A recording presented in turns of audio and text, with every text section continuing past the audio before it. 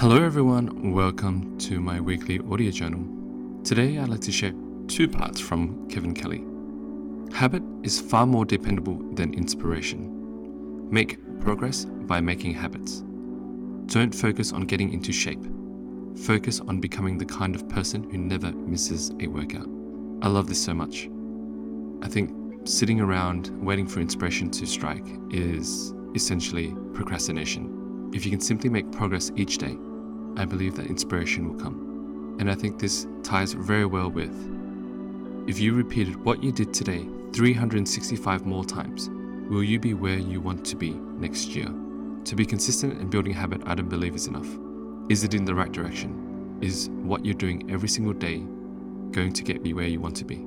Thank you everyone for listening.